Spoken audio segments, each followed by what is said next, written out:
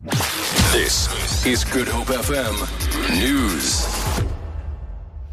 Family of the Hoekwil resident, Daniel Janse Van Rensburg, detained for nearly 2 years in Equatorial Guinea, says they are relieved he's finally coming back home. Janse Van Rensburg is expected to land at OR Tambo International Airport at midday today. The South African businessman has been in detention in Equatorial Guinea after a deal with a local businessman went sour. Janse Van Rensburg was meant to leave Guinea on Thursday, but was blocked by men believed to be working for a former Malabo mayor who's accused him of stealing money. His wife, Melanie Janse Van Rensburg, says they cannot wait to see him again. I'm very excited. I can't wait to start my life again with him, just to start all new again, a new page, and to live my life with him, and to just carry on with my life. Western Cape Police are continuing their manhunt for 4 suspects after the fatal shooting of an off-duty police constable at Lenteghe in Mitchells Plain. Police spokesperson Andre Trout says the 26-year-old officer was attacked by 4 unknown suspects when he left a tavern and they fled with his firearm. The officer had been deployed as part of a special police operation. About 60 police officers have been killed this year countrywide.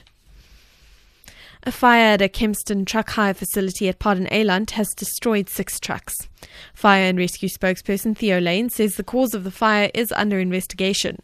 Lane says no injuries have been reported. The incident was handed back to the owners after we had extinguished the fire. The 6 trucks were the only ones that affected because fortunately whilst it was burning, the owners had arrived to remove the trucks that were standing adjacent to the burning vehicles, and that helped to prevent the fire from spreading to additional trucks.